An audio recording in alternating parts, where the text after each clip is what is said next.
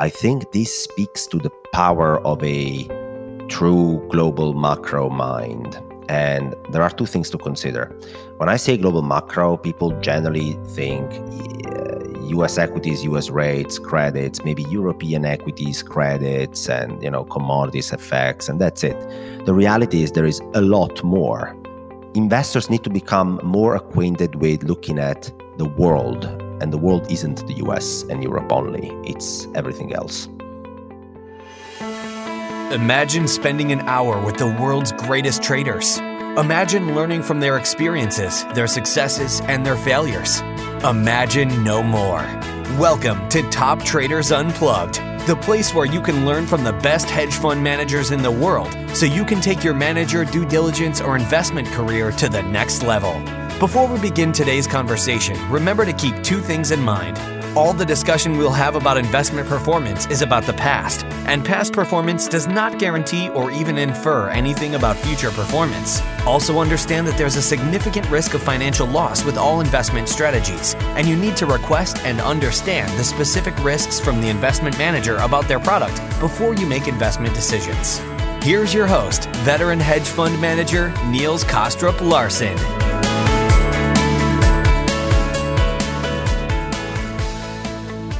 Welcome back to another edition of our Global Macro Series, where today, as usual, I'm joined by my co-host, Karsan, as well as a returning guest to the show, namely Alfonso Peccatiello, whom we spoke to last about a year ago. Welcome back, Alfonso, and thank you so much for joining Jem and I today for what promises to be a lively and unpredictable conversation as part of our Global Macro Series.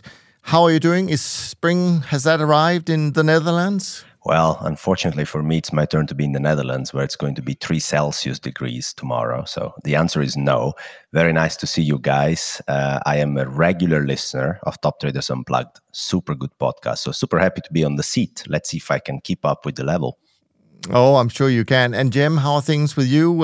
What about summer? Is that where you find in the Windy City? Spring has sprung. The spring here is about a month and a half, and we're entering it now. It'll be summer soon. But things are good right now. Fair enough. All right. Okay.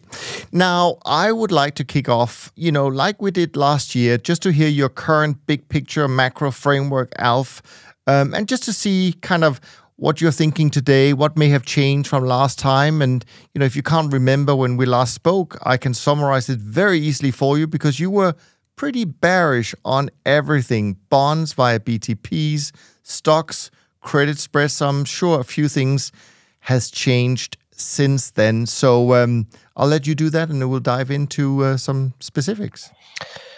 Okay, so I think that the Fed will cut interest rates to 0 to 1% in 2024. It's probably my most controversial take, and that will be the result of the massive tightening in monetary and fiscal policy that we have gone through in 2022 and 2023. The tightening we will keep applying through a much tighter fiscal policy ahead of the elections for sure, and then a tighter for longer Fed funds above equilibrium until something effectively breaks. When you have that combined tight monetary policy and fiscal policy stance for a while, you're basically waiting for an accident to happen. And the Silicon Valley Bank or First Republic Bank now episodes are not in that camp. Those are idiosyncratic liquidity, poor risk management banking issues.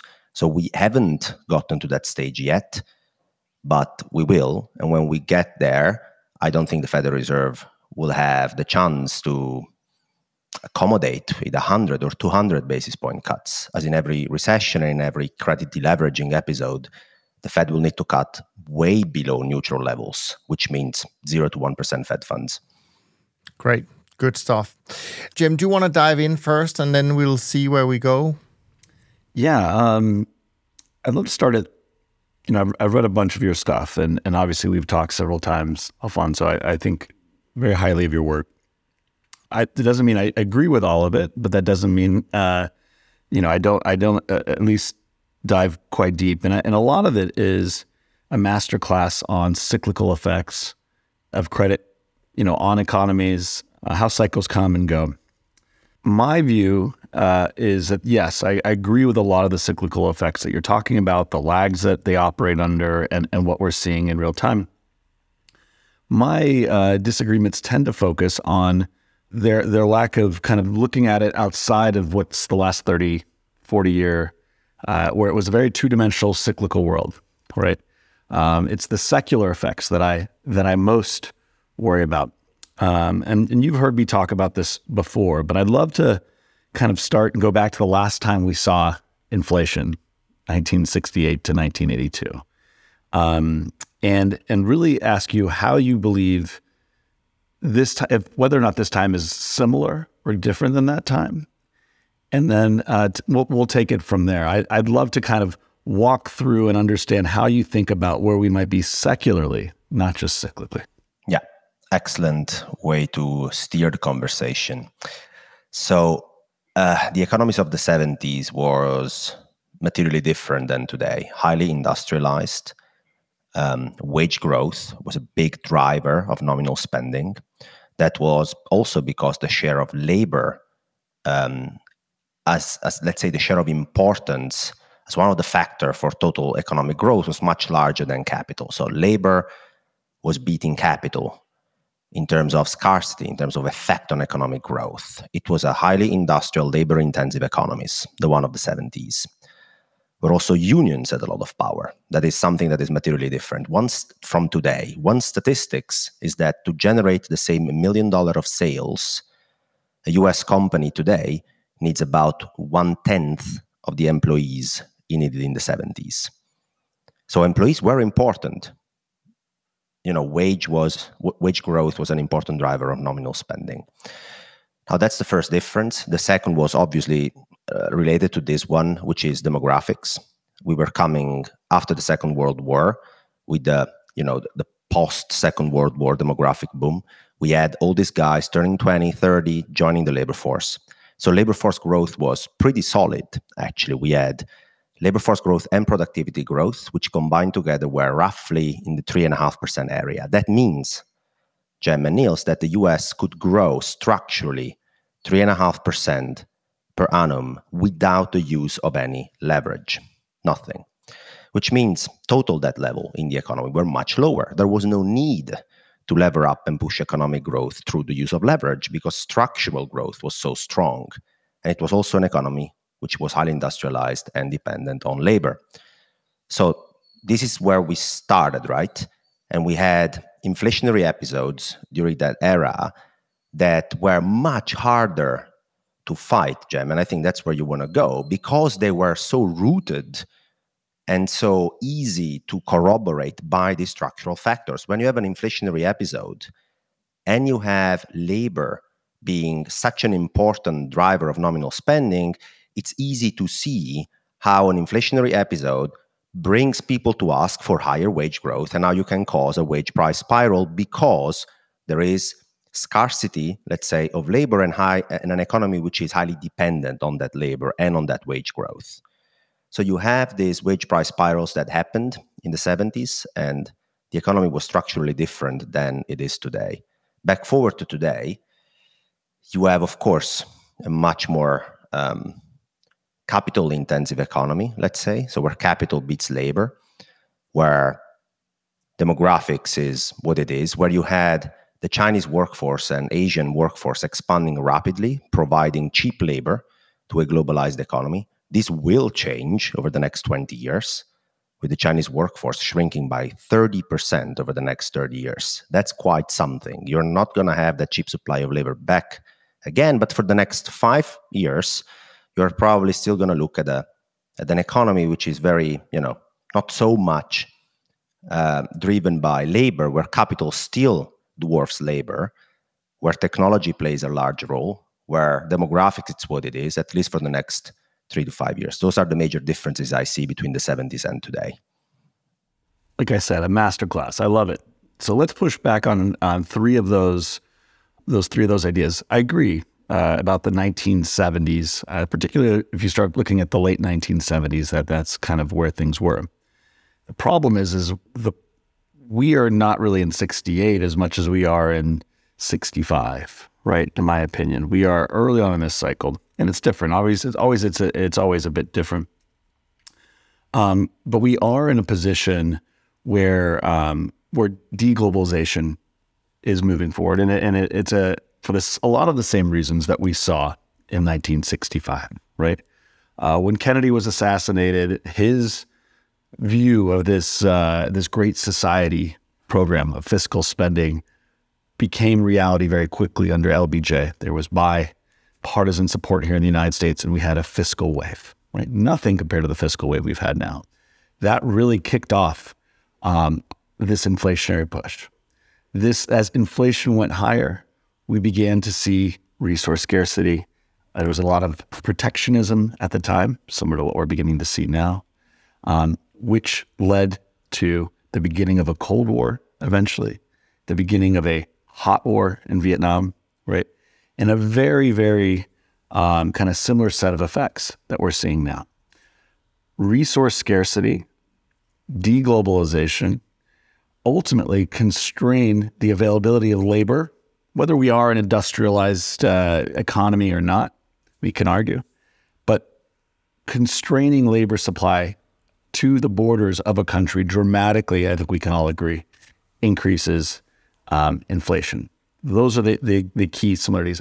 I would take, here in the U.S. and even in Europe, service is 75% of the economy. It's still very labor intensive. I don't think this argument of industrial versus non-industrial is as relevant. And part of the reason we become here so untied to the effects of labor is because, as you mentioned, we've been able to export it to China. And that's not, in my opinion, going to be happening as much going forward for several reasons. So labor importance, I think, and there's lots of metrics I can point to, is significantly on the rise in the last 5 to 10 years. Demographics, let's talk about demographics. I agree, demographics is destiny. Millennial generation is the biggest kind of demographic bubble since the baby boomers. And right as baby boomers are falling off, and they have not been the core source of demand because they've been out past their family generating years, we are now getting a millennial generation that is at 40% of the wealth creation and, importantly, household formation that baby boomers were at this part of their generation. So you have a millennial bubble, which is at 40% of the household creation that is now entering those years and is demanding, right, across the world, not just in the United States, globally, help in building those households. And guess what? That's politics. If there's something that if you want to get people who are trying to create a family and who have kids to vote, there's only one solution, right? Is to help them in their pocketbooks. And that's what has shocked people in the last year, despite that huge fiscal wave 3 years ago, that we've continued to see significant fiscal moves. And to your 2024 argument of zero rates, what do you think happens if we do get an economic pullback into what is a 2024 election season here in the United States? You better believe we get more fiscal. So this is, again, just to be polemical, I'm gonna, Sure. I'd love to kind of hear your kind of retorts and thoughts. Otherwise, I do believe we're in a very similar, maybe we can find common ground too. I found we are on a very similar trajectory in the sense that fiscal global strife, beginning of what you could argue is a Cold War, hot war, and then resource scarcity. Entities like OPEC and whatnot are now trying to flex their muscles, whether it's via currency battles, whether it's via resource battles, economic battles. We're seeing that across the board. And again, that is those things rhyme with the last time we had inflation. So, Jem, when it comes to being polemic, we're both market people. So there is no market unless two people disagree on what should be the price, right, to trade something. So same with opinions, let's say. I have no problem with that. I'm happy to hear another side of the story. Actually, I don't think that we are that much far away. So what I always hear from my clients as well is that there tends to be a confusion in macro between cycles and trends. So we are now debating in the last part of the conversation what will be the inflation trend or long-term average over the next 10 to 20 years, right? Is it going to be the 1.5% that we saw in the last 20 years, or is it going to be 3 or 4%? And that's a macro trend, right? I don't know where your vote is. Actually, let me answer that question. I think the probability that inflation will turn to be higher structurally over the next 20 years is not negligible at all. It's not so that the tail of the distribution has to be fatter on the right end than it was 10 years ago. And exactly for the reasons you're mentioning, I would add a couple of them. I mean, the global supply chain has proved to be not particularly resilient to all sorts of problems. And many businesses, including Germany Inc. as a country, basically has made sure that the on-time global supply chain was one of the main features that was underpinning their economic growth. And when you realize that it can get broken, you need to do something about it. It could be onshoring. Now, I don't expect all German car manufacturing jobs to be onshored back in Germany, but even on a marginal basis, if you want to find labor within your own boundaries of as a country, you have to pay up, right? So that makes sense. So that component of wage growth will be something relevant to observe. The availability of cheap labor elsewhere will be shrinking, as we discussed. And there are more reasons why to believe inflation might actually be higher on average than it was over the last 20 years. What I always tell to my clients is it's going to take 5 or 10 years for that to play out. It's a long-term trend, which means the distribution will be probably moving a bit to the right, but you're talking 5 years, 10 years, decades, right? Cycles are a different thing because people tend to confuse. Maybe they have a strong view that inflation will turn to be higher over the next decade. That doesn't mean inflation can't be 0% in 2024.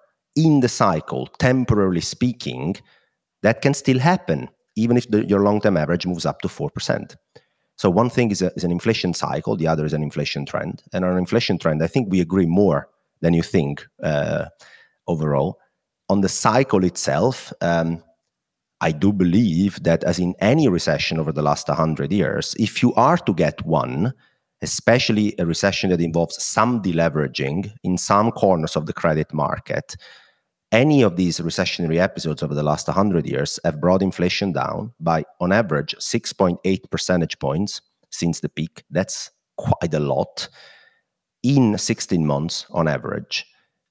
And every recession has managed to bring down inflation. There has been not disinflationary recession episodes over the last 100 years, and there are good reasons why a recession is disinflationary in the first place. So when it comes to the cycle, I think we have tightened fiscal and monetary a lot for a long period of time. We'll keep doing that because the mandate of the Fed is to do that until they actually see core inflation trending down to 2%.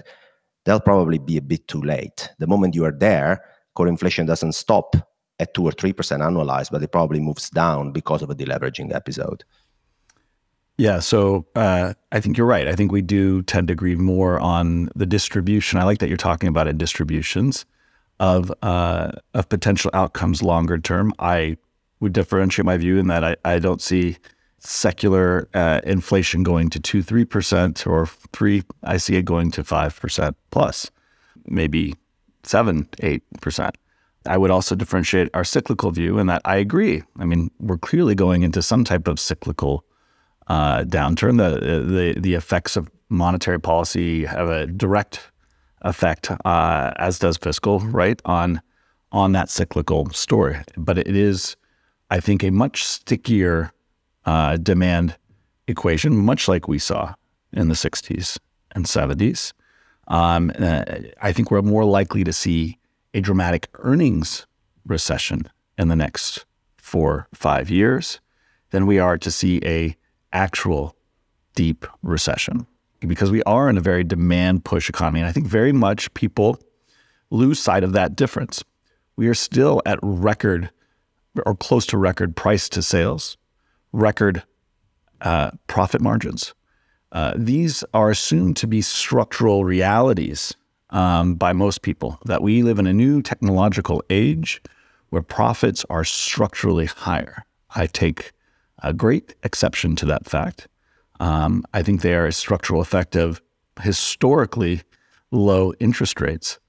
and the globalization that causes, the profit-seeking and growth investment that causes, and ultimately the technological innovation that drives. When those things start going in reverse and labor costs increase, and we're dealt with a world that there is a limited sphere to which to expand in, the economic realities set back in. And I do believe we're going to have dramatic margin compression in the next 5 to 10 years. So I would argue that in 68 to 82, we did get 3 recessions. 3. That's a lot in 12, 14 years. The reality is that short-term Fed funds did come down in each one significantly. 10% down to, I'm looking at the numbers now, back down to 3.5. Sorry, that 10% down to 3.5 in the first one. In the second recession, 14 down to 6%. In the last one, 20 down to 10%. But growth, GDP growth, not just nominally, in real terms, throughout that 14-year period was above trend in real terms, again, with very hot inflation, much higher than it has been in the last 20 years. And I think that's the big important takeaway. Demand will continue to be sticky. Structural inflation will continue to work higher. And even if we have cyclical downturns, like I believe we agree we're going into, I believe they will be much shallower than people expect. And the effects will be felt on short-term interest rates. But I will actually argue, and this is where we connect the top traders unplugged, the trade will ultimately be to bet on the secular increase of interest rates, and that the longer end of the curve will continue to remain sticky into recessions and will actually work its way higher. So when it comes to the long end of the bond market, Jem, I want to stress out a couple of things. So the curve has inverted in overnight index swaps curve for the first time in March 2022. So it's been over a year that 530s in OIS, not in the Treasury, but in OIS, so merely reflecting the term structure of Fed funds, that curve has inverted already for more than a year as we speak, which basically you can basically call it a protest, I should say, from long-term bond investors saying, guys, if you hike above whatever we deem to be equilibrium, Jem, let's say at 3%, if you hike above that, we'll assume that the damage you do to long-term inflation and growth is quite something. So we'll make sure that once we are past the 5 and 10-year term structure for Fed funds, we'll price in some weaker growth, weaker inflation, some long-term damage because of the short-term tightening cycle. This has been it's basically been a relentless feature of the bond market for the last 13 months. Now, if you believe that inflation is something structural that is going to reprice to 4 or 5%, there are a million macro trades out there where you can try and make money out of it. So the term premium in the bond market is basically non-existent, not at all. So there is basically investors don't want to be compensated to take duration risk rather than just roll their T-bills at 5%. They could just decide to do that. And instead, they are happy to buy 30-year bonds or receive 30-year OIS swaps 100 basis point through, where Fed funds will be basically at least for the next 3 to 4 to 6 months. So there is no required compensation from long-end investors. If you look at optionality, which is something you look at pretty often, I'm sure, can we talk for a second about bond volatility? Because it's been quite an interesting phenomenon. Absolutely. And many of my hedge fund clients, when the higher for longer narrative was prevalent in February, they were basically looking for ways to fund their trades, as every hedge fund manager does, right? Not to pay carry on the trades too much. One of the ways to fund these trades was to sell calls on gold, on bonds. The idea was on bond prices. The idea was the Fed is just not going to cut. The hurdle to cut rates is so high, I can just sell that optionality away, use the premium and fund my trades, right? Then the banking crisis happened. And at that moment, you're basically caught completely off guard, both because you sold vol and also you're on the wrong side of the delta. So you're wrong in 2 cases. You sold optionality the wrong way. So you have to cover it up, right? And basically a couple of hedge funds blew up as well, as we saw it reported effectively in the results. by selling optionality and being, forced to cover it. What that also caused was that front-end bond market vol remained extremely high, as seen in 3-month, 5-year swaptions. Like 3-month, 2-year swaption vol was, I don't know, like 170 basis point annualized. I mean, I can't make the square root on top of my head to calculate what the daily move is, but it's a gigantic number. Like, you have to have 10 basis point daily move in 2 years treasuries, I think, to get a break even. Just ridiculous. And look, bond market volatility is really important for overall risk taking, because fixed income is such a large and systemically important part of all institutional portfolios that when it ends up bringing more vol to your overall portfolio volatility, you just don't have any budget to add anything else, right? It loses all its properties of diversification and low vol and stable income. All of that is lost temporarily. When it comes in as well, when it reduces itself and it normalizes back, then generally all, Niels is looking at me there, all the CTAs and all the systematic investors generally get some renewed budget to get back into their trades. But long end bond vol, the reason why I'm making all this story is that even during the the hysterical moments of the banking crisis in March, vol on long dated bonds didn't really explode at all. So that's another signal from investors that they, we can talk about the cycle in interest rates, the cycle in inflation, but there is literally almost nothing priced, and no term premium, no risk premium, no optionality premium, nothing is priced in for structural inflation at the moment. So, Jem, I'm saying if you are really believing in your thesis, there is so much out there to trade. So I think you'd agree, a year and a half ago when this, or a year and so ago, when this first decline began and the move in interest rates began, there was a well-held understanding that inflation was transitory. And markets very much were pricing that inflation was transitory. The vol across the board in bonds and FX and VIX and across the board, right, were incredibly low. Yet we saw a significant move both in vol and in long end of the curve, and had incredibly profitable trades despite how the market was priced. So I want to be careful looking at the bond market and saying, hey, the bond market's always right. If the trade's there, then it must not be real. Now, you are very much right that there are structural flexive effects, as we both know, that are critically important to the way things move based on how markets are priced, right? But that does not mean the secular realities don't exist. And actually, the greatest opportunities are when you can find, and they happen, and they have happened the last several years, and I believe they will continue to happen. It's about riding the wave of the cyclical effects and the positioning effects versus that secular reality that's going to make you very wealthy. That's what made people wealthy in the last 30 years, is driving that secular trend. If you had that secular trend in interest rates, that simple trend, right? And all the things that meant for equity multiples, for growth versus value, you go across the board, you are inordinately wealthy.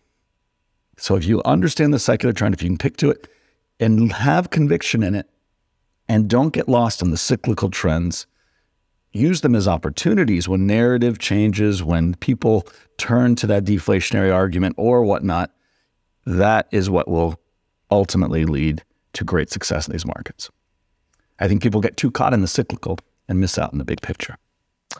Yes, I took the other stance before, saying people confuse cycles and trends. The other approach is to not get lost in the weed of cycles and focus on structural trends.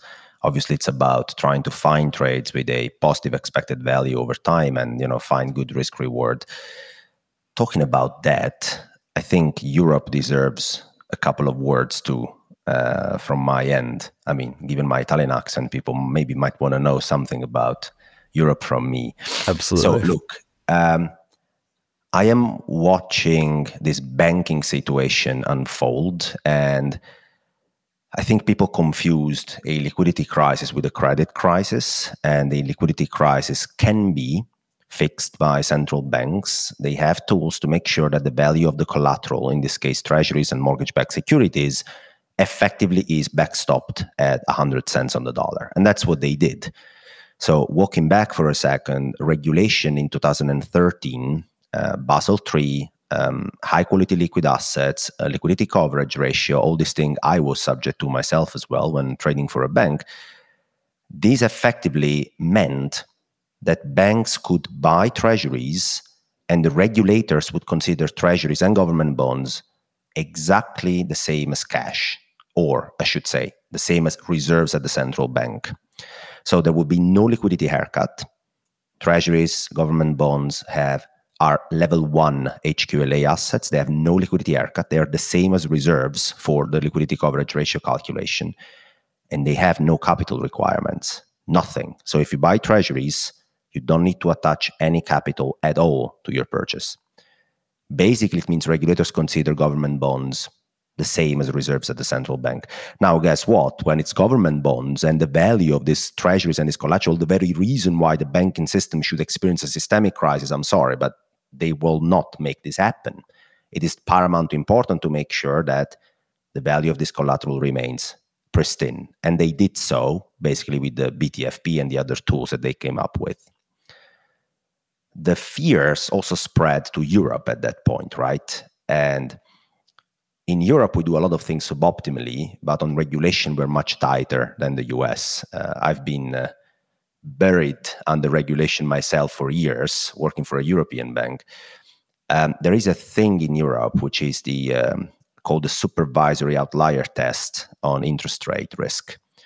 So European banks are subject to a stress test that stresses all their assets and liabilities, not only held to maturity bonds, but people are obsessing about that, which represents 5% of the balance sheet of a bank, roughly.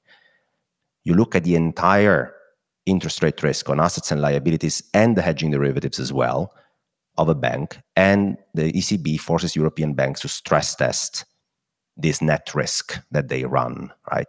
So I had a look at it, and the ECB says, okay, move up the interest rate by 200 basis points and flatten the curve. So the most negative possible scenario for a bank. How much is your capital gonna draw down because of that? The median European bank takes a capital drawdown of 6%. I mean, on the entire capital base goes down by 6%. Which means the core tier 1 ratio goes down by 60, 70 basis points. Is that a hit? Yes. Does that mean the bank goes belly up? No, not nearly. And why? Because the stress test exists, and so banks have done their homework and they've hedged their interest rate exposure as they would normally do. In the US, there is no supervisory outlier test. There is nothing like that, which meant even a large bank in principle could act like a cowboy when it comes to interest rate risks on their balance sheet. But if you look deeper, JP Morgan willingly publishes the result of this potential test, and they would get a 5% capital drawdown. So again, people, I think, have overemphasized the nature of this risk, but European banks are instead more exposed to commercial real estate on the margin and to real estate in general than US banks are. Why? In Europe, people have forgotten already, but we have got negative interest rates for something like 6 to 7 years and negative real rates for almost 10 years in Europe. So if you were a European bank or a pension fund or an asset manager, dude, you had to find a way to make returns. Laws in Europe made sure you couldn't pass through negative interest rates to your customers for years and years on end. So the only way to maintain your net interest margin was to generate returns on your assets. So you ended up doing that by taking risk in securities and in sectors which delivered some returns. And the real estate market, because of leveraged securities, could deliver some of these returns. And so the exposure which sits in commercial real estate, in leveraged real estate securities on the European banking balance sheets is actually pretty large. And European commercial real estate prices are already experiencing severe drawdowns because of structural problems with the office space and the vacancies and all of that. So that is a credit problem. If it unfolds further, That's a credit problem. The ECB can't do anything to backstop the value of the collateral, can't bid up a vacant office in Germany to make sure that the value of the collateral for a German bank remains good. It can't do that. So I think that is where people should focus their attention more if they're looking for banking stress, particularly in Europe, rather than a liquidity crisis. Yeah, wonderful points. I'm actually, this is something we agree on. I do think the banking problems that we have recently seen are grossly overdone. There is always a tail on banks. It's structurally how banks are built. The leverage within banks defines that if there is a run on the bank, that there will be a problem. But that simple fact does not mean we have a banking problem, and it is one that is well understood. That regulation, as you mentioned, globally, domestically as well, have come dramatically since 2008 to prepare for. And so I do think the focus there has been over-exaggerated. That said, I do think what we saw is, a canary in the coal mine, in the sense that there is a lag to interest, monetary policy and interest rates going from 0 to 5, a significant one. You can argue 9 months, you could argue 18 months based on how you look at it. And that is because, I've mentioned this before, there's 450 trillion in assets, 350 of those are not, equities, and most of those re-rate very slowly. On top of that, even equities, buybacks drive a major source of demand in equities, and there is a significant, lag there. We are in Q1 saw still close to record buybacks for equities, despite, in the last year before that, a 5% increase. You look forward Q2, Q3, Q4, it's a cliff, right? You start to see a dramatic fall off. So what the banking runs tell us, as again, it's about that unknown risks underneath the hood, right, of these effects and how they build up until kind of that Minsky moment, right? And so there are signs now that little pockets of sand are collapsing, right, under what is a hollowing internal mountain of sand. And I think we've yet to reach that kind of grain of sand where things really kind of collapse, but that is a clue of what is out there. And I think that's really how we should be looking at it, not as the core driver of what's happening here. But so we do definitely agree on that regard. Yeah, I was just looking at the risk reward of the stock market as well in different sectors recently, and we have gotten to a point where people were very happy to bid for downside in banks, to a point where puts were pretty expensive over the last 2 to 3 years in a percentile ranking. But that has faded away, I think, over the last few weeks, because I think you tweeted it out or you said it in an interview as well.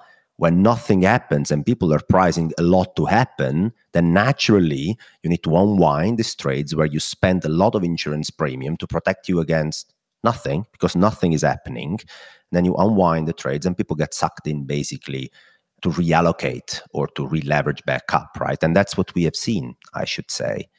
Absolutely. It's true for equities as well. It's across the board, right? The event vol that eventually creeps into markets is fuel, right? And if you get a narrative where you also have shorter positioning on top of that, it can be a pretty powerful combination. But that's why often you get first moves and then, it's the second move that gets you, which is what we should be looking for at this point. So then I look at where we stand today, and if you just try to standardize measures of downside protection in the S&P 500, okay, so let me say one takes a 25 delta put on the S&P 500 with a 3-month expiry, okay? So let's say right now that would mean roughly a 7 to 10% decline for people to understand in terms of moneyness. 3 to 6 months out, it's priced basically at the 90th percentile in terms of cheapness over the last 2 to 3 years. It is relatively cheap to try and buy some downside optionality. Now, the problem is that even last year, we haven't seen any jump risk. We haven't seen anything that makes you materialize that kind of expression, right? So people are, I think, a bit not in love anymore with put options. It has been pretty expensive as a way to express a theme which was correct, which was this slow grind down in equity markets, right? So people might debate, well, if we move from 4,100 and there is some serious credit stress, banking stress, a recession, anything of that sort, and we move back to 36, 3,700, but we moved there without jump risk, then are you sure that buying put options is the right way to express the trade? And I think that's been a debate that has resurfaced recently, because in the past, we were used to the opposite. We were used to nothing happening. And when you had, let's say, a drawdown in equities, it came with a jump. It came with it, right? People were busy selling vol the whole time. And when, the rare episodes where the stock market actually had a drawdown, put options could work. Last year, the stock market was in a drawdown the entire year long. And actually, I think that buying puts for the entire year and rolling them over lost money. But correct me if I'm wrong in 2022.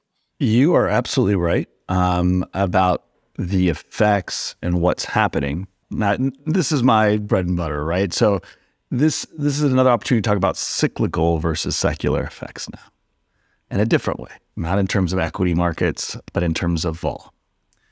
If I were to give you a history of the last 8 years in the last minute in vol world, it would be as follows. August 2015, yuan devaluation, vol explodes relative to the equity market move. You have a 5x vol reaction relative to normal. Vol markets go dark.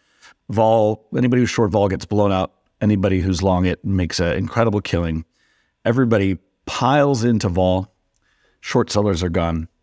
6 months later, you get Fed 2016, oil goes to 20, and credit, high yield starts to blow out. The world grabs what's a really cheap vol, assuming that vol will perform again, and vol gets decimated into that decline. Everybody who owns vol is like, why would you over-own vol if it's not going to perform into the biggest decline since 2008, which is what that was, 12% decline. Bigger than the yuan devaluation decline of 9%. So people start losing faith and stop investing in puts and start selling puts. And put sellers make a lot of money for about a year and a half, 2 years. 2017, vol collapses. Everybody leaves the vol space. Reflexively, the vol selling leads to the lowest implied and realized vol in history, in 125 years of history, which leads to the vol apocalypse, massive vol event, right? And you're starting to see this sine curve in action, right? 18, everybody who's short vol blows out. Everybody who's long vol made a killing. Everybody piles into vol. October to December 2018, we get the biggest now decline, right? Again, since 2008, vol gets decimated into that decline. Step. 3.5 months of absolute vol decimation. What pursues? Everybody slowly moves out of the vol space, says, why would you ever own vol if vol doesn't work, into a decline? Enter March 2020, a year and a half later, vol explosion, market explosion, and reflexively kind of one of the biggest vol events we've had. So what does everybody expect? Well, better own vol. So 2020 comes along, 2 years later, right on clockwork. And what doesn't work? When we have record skew, record vol hedging, people see that train coming. It's going to work. We're ready. We're all lined up. Decimation. So tell me, where are we in this cycle, right? It's not like, it's not confusing to me, where we are cyclically. We have had a complete abandonment of vol hedges because it hasn't worked. And we're at a point where the secular risks are still there, right? And as I mentioned, the best opportunities is when the secular opportunity is there, but the positioning and the cyclical realities start to line up. So I would caution people to say, oh, look at what happened the last year and a half. Why would you own puts? I don't know. Will it work out? Look at the positioning. Look at what's happening underneath the hood. And you very much had a complete loss of conviction. And by the way, this zero DTE business, everybody's talking about it, but nobody really expresses. Everybody's talking about that massive increase in zero DTE trade. Nobody's talking about that there's been a dramatic increase and equally as large decrease in actually 30-day vol trading. Volume hasn't gone up on total. It's just shifted to 0 DTEs because Vega has not worked. Optionality has not worked. What's worked is just realized move if you're kind of playing direction with it and using it for convexity. So people have replaced real vol with kind of short-term bets to cover themselves. They're Band-Aids, they work for a day, but what they don't do is expose you to a secular move and a structural move that can really hedge you in a time of structural weakness. So anyway, I'll get off my soapbox, but that's the history. That's the cyclical realities of where we are. Now we could go into arguments about secular, even further secular. What does inflation mean for downside vol? And what does it mean for hedging? Generally poor, actually for equities, very good for FX, interest rates, dollars, gold, a lot of these things that, again, you look at, there are secular opportunities involved there. So we're actually at a very interesting time if you believe in that inflationary thesis, as you mentioned, to particularly bet on cross-asset vol, because they are all not connected as much as they they were in the last 30 years in many ways when you're in inflation. But I'll cede the floor to our guest. But yeah, the vol story is so important. And last point, 70s, in the 60s and 70s, we didn't have options. We didn't have vol. So we are in a unique situation. We're really going into an inflationary environment with a whole host of new products that didn't exist back then, which equals a very kind of potentially dangerous, but also no data to tell us what exactly should happen. Well, I knew I would trigger you talking about 25 delta puts and vol and realized stuff. So, we went there, and it's always a pleasure to discuss these Likewise. corners of the market with you.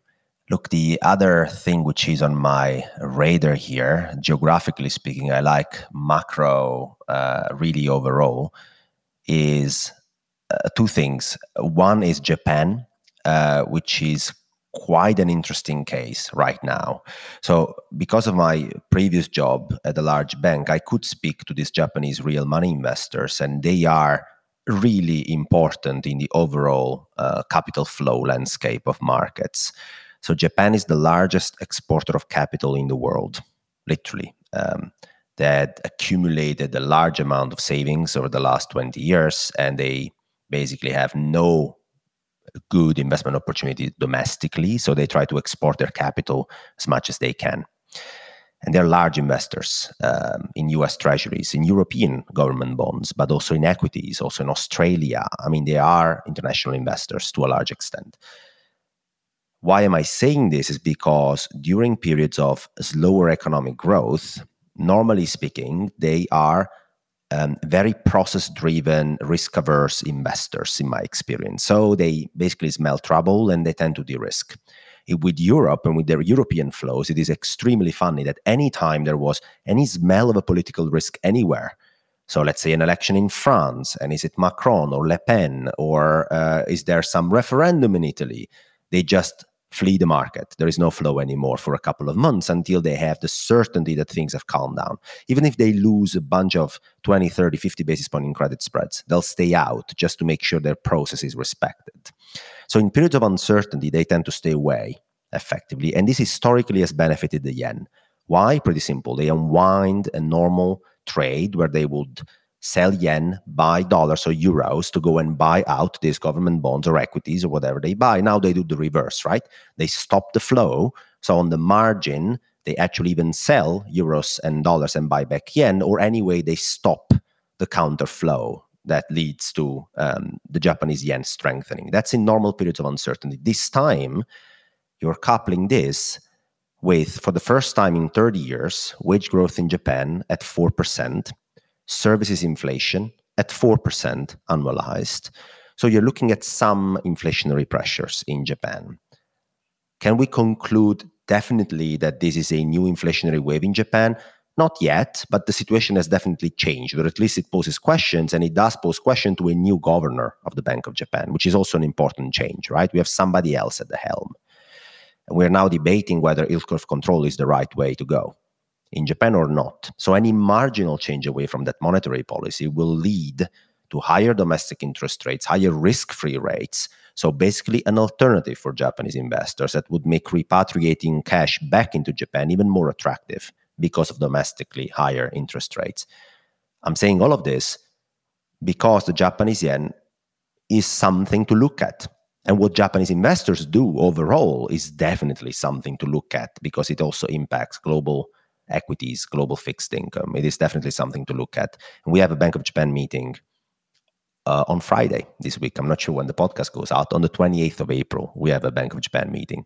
I like the Japanese yen. I think there is an asymmetry in the trade. If you expect the global economy to slow down anyway, like I do, generally speaking, interest rate differentials tend to close and the Japanese yen tends to benefit from it. This time you also have an idiosyncratic tailwind, potentially behind due to domestic inflationary pressures and changing monetary policy. Do you see a tail risk coming out of that? What is your view in the next, call it 6 to 9 months, given that effect? Yeah, well, from a communication perspective, nobody knows this new guy, Ueda. I mean, this will be the first chance this week he has. My take would have been that he has only one chance to make a first impression, which is when he shows up for the first time in front of global investors and tells us what's up in Japan. I mean, we have services inflation at 4%. What are we going to do about it? Kuroda, his predecessor, had a history in surprising investors. He did it multiple times, and I remember that very vividly. Sometimes also got burned by Mr. Kuroda myself. I'm not sure whether Ueda will be the same, Jem. I don't know. But I can see why somebody might want to own upside in the yen, which, to be honest, is not cheap anymore. I mean, the skew is there. People are aware that there is this risk. But I can see the role that the yen could play also in a diversified portfolio over the next 6 months. It's an interesting thing to look at. And the other one, the exact opposite of that, is carry trades. Because, look, again, I have traded basically one of the lowest average volatility periods between 2013 and 2021 for a bank, right? And I remember at some point in 2017, it got depressing. Like, you would look at, does this trade carry and roll down 3 basis points a quarter? Yes, I need that, please, because there is no vol. So I'd rather take those 3 basis points, lever it up, and hope that nothing happens in the meantime. It got that bad, really. But we are now hearing again about carry, or at least I am hearing a lot about carry again, in the form of Brazilian real, Mexican peso, Polish zloty, Hungarian forint of recent, anything that has embedded carry into it, a good roll down, and possibly not devastating volatility. Now, Latin America has been great for that in 2022 and early 2023 because also realized vol has been pretty low. So people have gotten this carry in Brazil and in Mexico, double-digit yearly carry. I mean, serious good stuff there. And, they've benefited from it, but to the point where I think today it's might getting a bit extreme. I mean, it might get a bit rooted in the investor mindset that you can get exposure to EMs, you can get the carry, nothing happens, there is nothing to be worried about. Poland or Hungary or Brazil become safe havens, good carry trades. And I think there is something to consider there because Japan has no carry, obviously. And people are hesitant whether to have it in the portfolio, where they're very happy to keep adding positions that generate carry. Again, it's a matter of positioning and investors shifting a bit their stance. And I would be very, very careful about that at this stage of the cycle. That's very interesting. I a year ago, started talking about some of these things. The problem is it always takes a bit longer than you expect. I mean, you look at 96 to 99, right? All the emerging market crises we saw, all of the Russian ruble, the Asian flu, everything that came out of the interest rate hiking cycle then. There's plenty of other examples other than that, right? But that's a classic example that I lived through. And you can't help but wonder, when is that again, that Minsky moment? When do things break? Because we are having a lot of those pressures building and building and building. Questions, when will it happen? I agree. Something very important to watch on April 28th.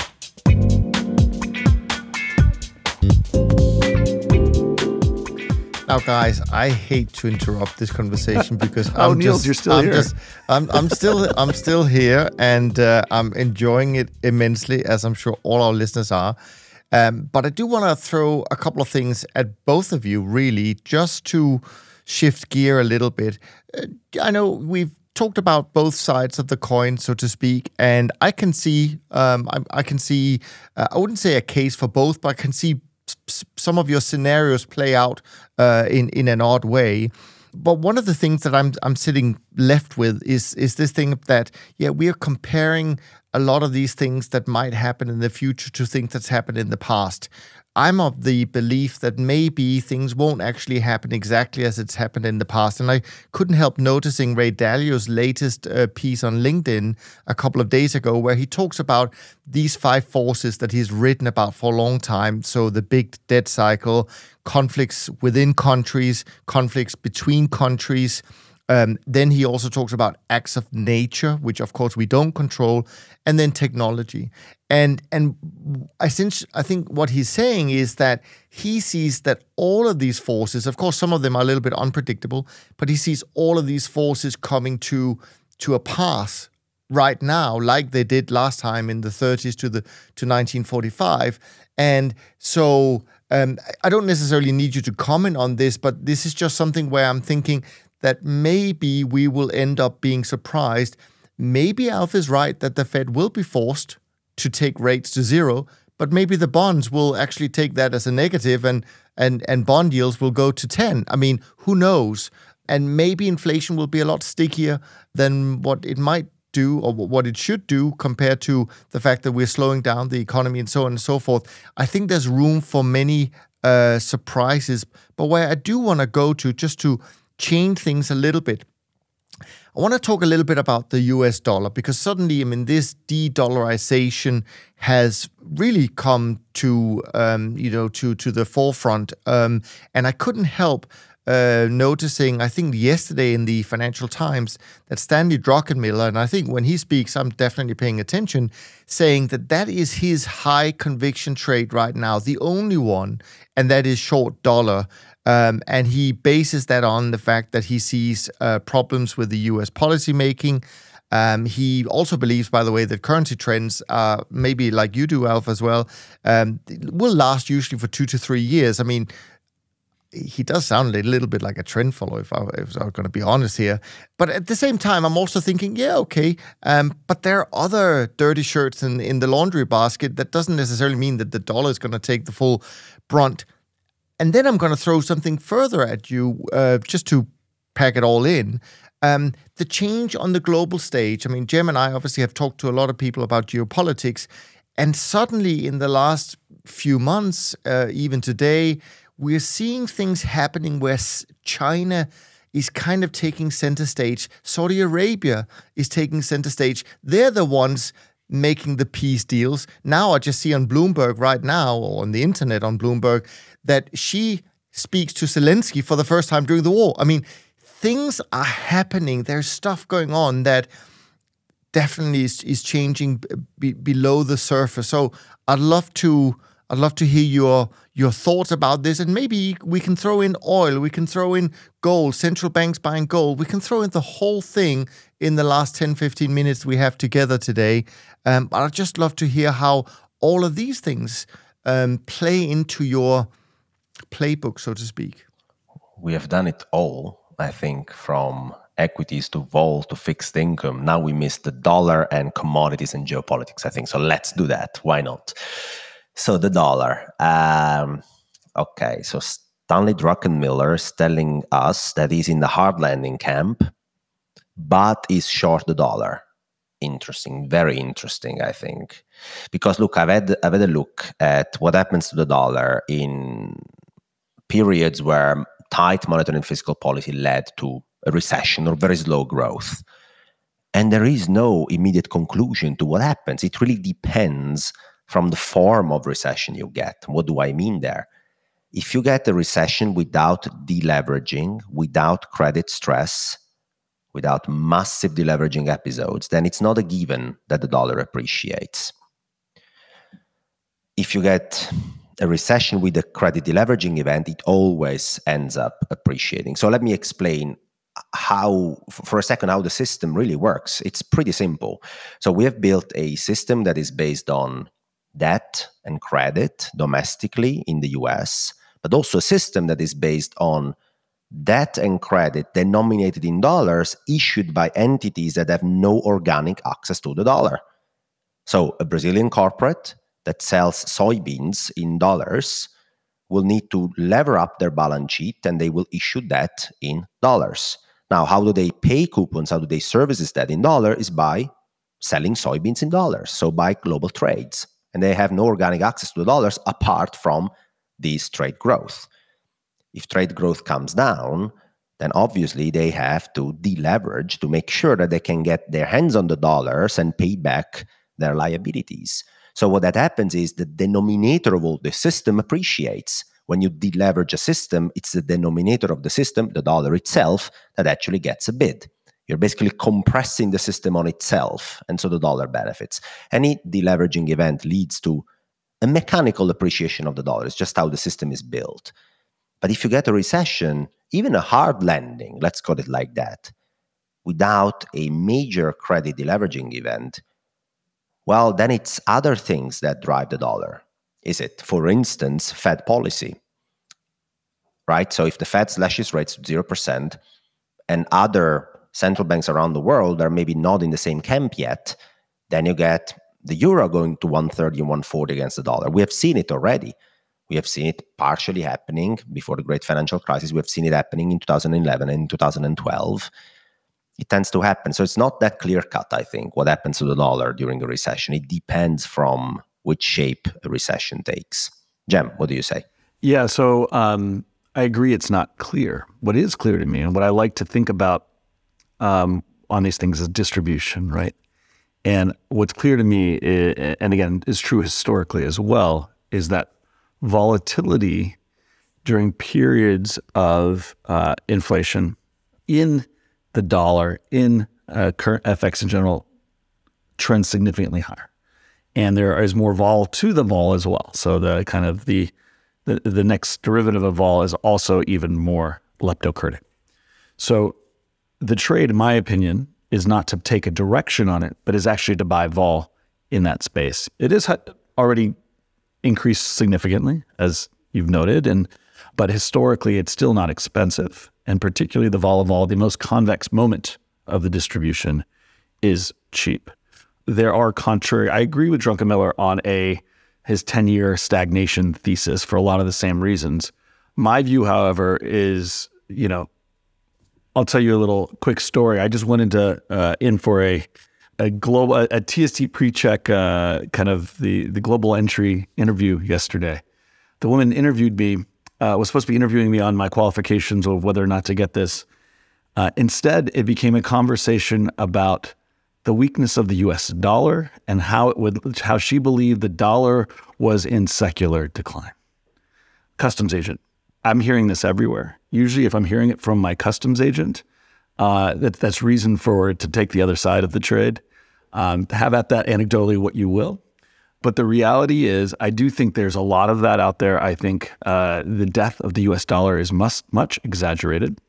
I believe you were hearing a lot of that right before it ran to, local highs, right, last year, into the last decline in markets and deleveraging. So if we're talking about a coming potential decline in markets, not just the mechanical effects that Alf talks about, but I do think the positioning is actually not in your favor either. Yes, there is a lot of movements in India and movements in Saudi Arabia and movements away from the dollar. And there's a lot of agita and fear, and not to mention Schadenfreude, right? There's a lot of people outside the U.S. would love to see the strength of the U.S. dollar fade. But the structural realities are, again, this is not a egocentric American view. I want to be clear. The structural realities are, this is the strongest, biggest economy in the world, maybe not the strongest, biggest military in the world.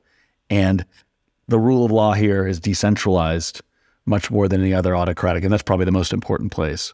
And there's a belief, at least, right or wrong, that your money is safer here than in China and that in, Europe or other places. And there's a reason for those beliefs. We'll see if they continue. That doesn't mean we can't get volatility along the way. Broadly, I would believe we're in a structurally inflationary place where if you continue to have the exorbitant privilege of the US dollar, it's a big if, but I think the odds are in the favor that is not going to change overnight. And if you have the exorbitant privilege of the US dollar, you have the ability to export inflation, right? The Fed has control. And ultimately, it is in the Fed's best interest to have a strong dollar during periods of inflation. So I would be betting in that direction. The exorbitant privilege of the dollar is one side of the coin. And I'm going to make now the argument that it is also very hard as a task to be the dollar, to have that role, to fulfill it really. Because what you need, you are the denominator of most global trades, most global invoices, most FX transactions in the world, which means Saudi Arabia sells oil denominated in dollar, gets back what? Dollars. So the first question you need to be able to assess and to answer is, can you provide an outlet where I can recycle these dollars in a liquid, deep, repo-backed market that you continue to supply with and increase in size over time, because global trade grows, the economy grows. Saudi Arabia sells more oil, they get more dollars. So can you give me a big, liquid, deep, and ever-increasing market where to allocate back these dollars? It's not easy. Europe can't provide you with that because we don't have a very large AAA market in Europe. I mean, we have a very small AAA market in Europe, like safe Bund market is really small compared to the size of Europe. Japan can't provide you with that. Man, I mean, the central bank has bought 60% of the market. This market doesn't trade for days in a row. So I'm sorry, but it doesn't fulfill the criteria of liquid, deep, repo-backed market. Where else do you want to go and look at?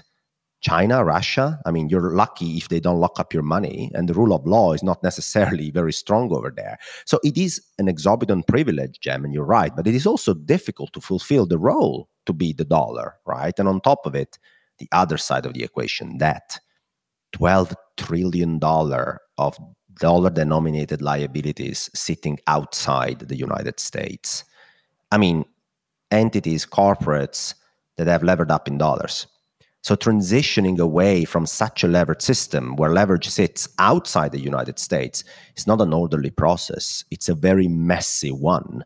And so when people tell me, we're going to de-dollarize, my first question is, well, good luck with that. It's going to be very hard and very, very chaotic as well. And in the past, every attempt at moving the global reserve currency either into another one or changing the system, maybe a gold-based system, for example, it's been very painful. It's nothing to be super excited about, to say the least, if it ever happens. And then the alternatives, both on the asset side and on the liability side, because I said there are $12 trillion of debt. Can you imagine issuing that in renminbi? Can you imagine issuing that in Russian ruble? Where is the alternative really? And there is, it's really hard to say. All right, let's just tackle the last two then. Commodities. What are your thoughts on what's going on there? I will say the following: we had a 40-year period where the Fed had ultimate control. Right? Their dual mandate of price stability and maximum employment were aligned because they had secular deflation. They could come in and stimulate, and the Fed put was therefore dominant. We had a two-dimensional system where only cyclicality really mattered. We reached our natural state of inequality, right? There are other effects that are now driving things the other way. And the Fed is now in a box where they have a dual mandate, which are in conflict, right? Which opens up much more dimensionality. This, similar to other inflationary periods, creates a situation, again, more dimensionality and more global conflict, right? There's an ability for other entities to push back, and there's a reason to, given some of the populism and things that are happening. So these things are connected. When that happens, you begin to see other sources of strength. Think OPEC, right? Other places where people are flexing their muscles to get the benefit of the strength that they have. Much like the Fed has used the exorbitant privilege of the US dollar to its benefit, other entities begin to use their strength to their benefits. there is a group of countries that have one major benefit, which is they have the lion's share of commodities.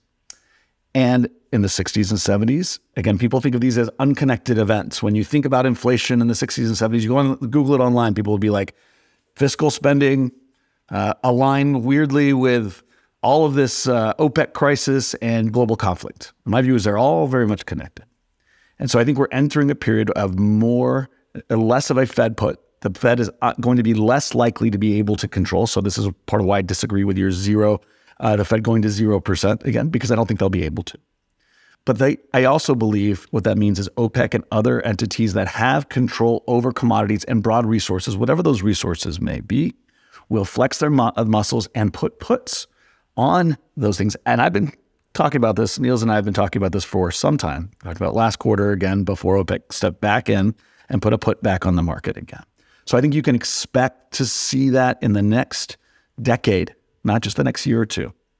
And that should underpin, much like the Fed underpin equity values and increase multiples, that should underpin commodity prices and reduce industrial commodity volatility.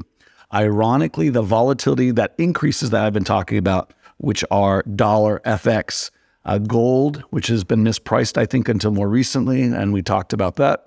All of those things should increase. But ironically, long-term volatility in equities and industrial commodities and other products where there is an ability to flex muscles and write puts by bigger, stronger entities will decrease. So that's my broad view on industrial commodities and where we're going in the near future. The volatility of inflation will be higher over the next 10 years.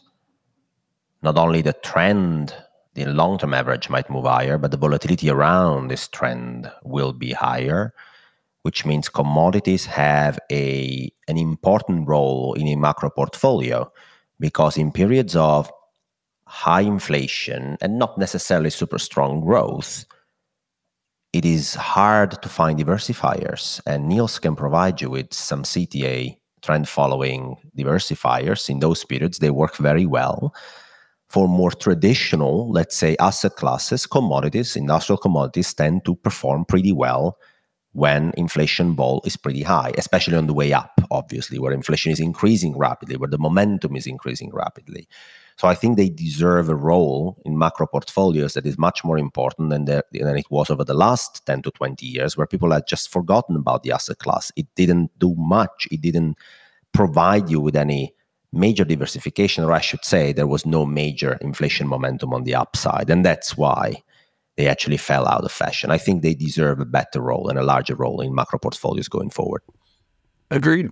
We're only agreeing on things for the back half of the show. You see, Jim, I told you, I think we agree more than you think. No, for sure. I had to make it interesting at the beginning. We had to talk about what we don't agree about first. This is how we bring people together on this little podcast. We start from opposite sides and we get closer and closer. And before we get to the final question and point I wanted to discuss, which is geopolitics, I will just add to what you kindly said, Alfonso, that yes, not only do CTAs have some added value when commodities are in a you could say high volatile environment, but actually also in a year like last year where commodities sold off pretty strongly against most people's expectation following the Ukraine invasion, they also did pretty well. So yeah.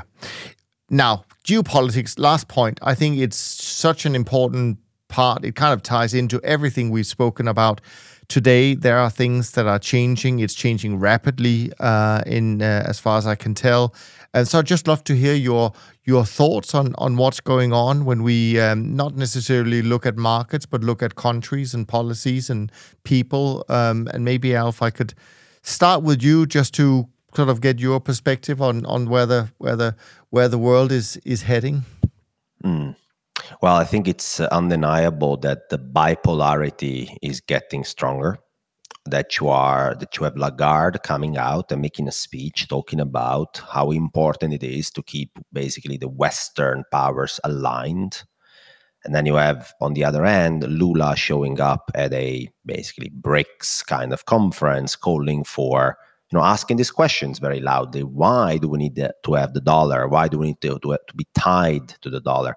Can't a BRICS central bank issue a currency where, we use that as a denominator to trade against each other? So, yeah, the world is becoming more bipolar, I think. Nobody can deny that. When it comes to investments, not to be too philosophical and to be more practical, I think this speaks to the power of a true global macro mind. And there are two things to consider. When I say global macro, people generally think US equities, US rates, credits, maybe European equities, credits, and commodities effects, and that's it. The reality is there is a lot more. So when the Chinese reopening was actually one can almost call it a geopolitical event, right? A decision to reopen the second largest economy in the world. The trades that were available, the best ones were in Thailand, in Vietnam, in Myanmar. Those are places that obviously, if you don't care about politics and geopolitics at the global levels, you're not going to look at. But sometimes you can widen your horizons and take a broader perspective and actually be able to generate some interesting returns in those places. So I think investors need to become more acquainted with looking at the world. And the world isn't the US and Europe only. It's everything else. Yeah, I'll jump in with one last point. How do we know, or why do we think that this trend will continue? I agree with Alf. It's a simple fact that populism, which is demographically tied to this younger generation, is by definition local. People live in countries and they care about their families and the people they live with. Fiscal policy drives populism, nationalism. Monetary policy drives money to corporations and capital is international and tends to be correlated with globalization. So we are approaching a period, if we are going to continue to see populist trends, which are, again, alive and strong in every country I visited in the last year. It's and every millennial on down that I talk to, it's more fervent than ever. So as long as that remains the trend, expect global conflict in all its forms, which is not just war, it's economic conflict, it's resource conflict, it is realpolitik in every form. And so if that's where we live and that's where we are, there is particularly on the turn, which is where we are. We're on a macro turn from monetary to fiscal. We're on a macro turn from capitalism to populism. If you believe that not only are there immense opportunities, but there are asymmetric opportunities available at this juncture, and they're likely to be not 1 year, 2 year opportunities, but decade plus long opportunities. Very good. Well, gentlemen, this was illuminating. It was unpredictable at times. It was fun all the time and very enjoyable. Thanks so much, both of you, really, for an awesome conversation with a lot of knowledge being shared between you. I want to encourage everyone to go and follow both Jem and Alfonso. They have, you have Substack, of course, Alf, and both of you have very engaging Twitter feeds. You're incredibly generous, both of you, in terms of what you share and explain. So as people can probably tell from today's conversation, we do live in a very global, macro-driven world now, and it is truly important to stay well-informed. And those two gentlemen that you just heard, they are the ones to follow here. From Jem and me, thanks ever so much for listening. We look forward to being back with you as we continue our Global Macro series. And in the meantime, as usual, take care of yourself and take care of each other. Thanks for listening to Top Traders Unplugged. If you feel you learned something of value from today's episode, the best way to stay updated is to go on over to iTunes and subscribe to the show so that you'll be sure to get all the new episodes as they're released. We have some amazing guests lined up for you, and to ensure our show continues to grow, please leave us an honest rating and review in iTunes. It only takes a minute, and it's the best way to show us you love the podcast. We'll see you next time on Top Traders Unplugged.